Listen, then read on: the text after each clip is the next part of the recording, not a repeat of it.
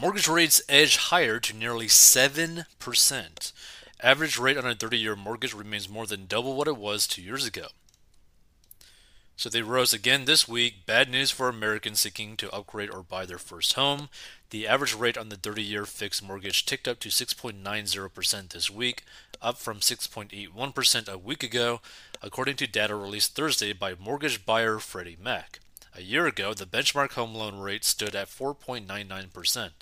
Meanwhile, the average rate on a 15-year fixed mortgage, popular with those refinancing their homes, climbed to 6.25% from 6.11% last week. A year ago, it was 4.26%.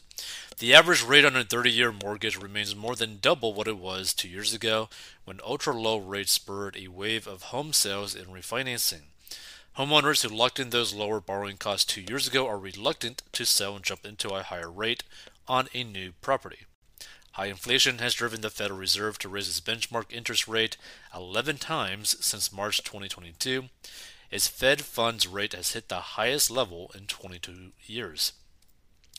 Mortgage rates don't necessarily mirror the Fed's rate increases, but tend to track the yield on the 10-year Treasury note. Investors' expectations for future inflation, global demand for U.S. Treasuries, and what the Fed does with interest rates can influence rates on home loans. Now, the interesting thing about this is it's getting to the point where it might make way more sense to just stick your money into a high yield savings account and get nearly 5% on a return on your money without having to do basically anything, right? And it's super, super liquid. The problem with homes is that typically it takes time to get out of them if you need to get out of them. Whereas if you just have a whole bunch of cash making 5% on your money, would you really complain about being able to do nothing and get a 5% return? I wouldn't complain about that. And to be frank, in this type of situation, it might make just more sense to just keep stockpiling cash. Now, the good thing about these interest rates continuously increasing is that it's going to get to the point where so many people are not going to want to buy homes because it's just too expensive to afford the monthly payment. So there's going to be probably pretty massive cuts on the sticker price of these homes. So if you have a huge stockpile of cash, you might be able to buy some homes pennies on the dollar, right? Because what many people may not know is that the majority of the billionaires and centimillionaires that have that type of net worth in real estate got that in basically depressions, right? They got that in market crashes. They had a huge stockpile of cash that they were able to buy so many properties for dirt cheap and ride the wave all the way up to the top, right?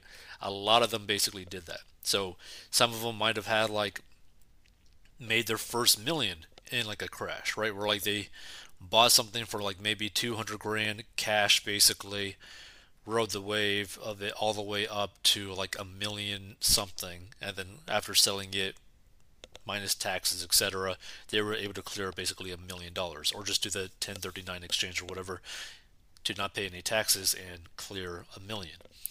So that's what a lot of them did, where they just bought super, super cheap in the best chances, best opportunities ever. But the thing is, you don't even have to do necessarily that with real estate. You could do that in stocks. If stocks end up crashing horrendously and you have a whole bunch of cash just sitting on the sideline and you just capitalize on that situation and be I'm going to stick all of my cash into the market at this super low point, who knows? After 5 years, after 10 years, that might have tripled. That might have quadrupled. Who knows, right? So, to me, if you don't have to buy a home right now, I would not buy a home right now. I would just keep on stockpiling a whole bunch of cash because if you find a deal that is super amazing for you, even without like a high interest rate, if you have to do like a mortgage on it, it might be worth it just if you get the price point on that home to such a super low level, right? So, for example, let's say that there's this house in like a nearby location or something like that where the home would in normal circumstances probably be worth around like $600,000. Let's just say that as like an example. But the person hasn't been able to sell their home at all. They need to get out of the home because it's just too expensive for them. And they just need quick money. Like maybe their financial situation just got bad, money's getting tight, but they need the cash pretty quick. Well, you could basically be doing something like you're willing to close with no checks on the home or like no like due diligence on the home in a sense where like you don't like wait and like check to see that like oh something's broken, etc., foundation issues, all this sort of stuff.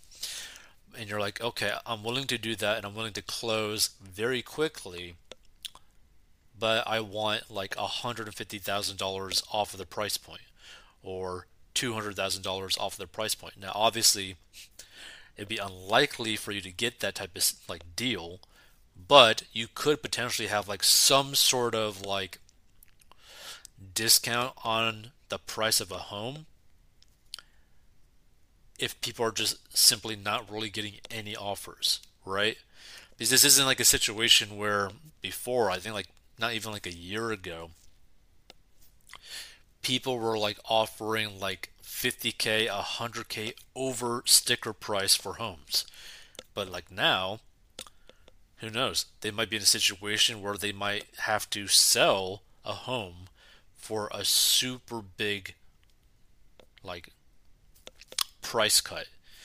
And if that's the situation, if you have enough cash to buy that home, either with a discount, either with like a 20% down mortgage with a horrible interest rate, or in cash, which would be way better, you might be able to pretty much immediately gain massive amounts of equity in that home.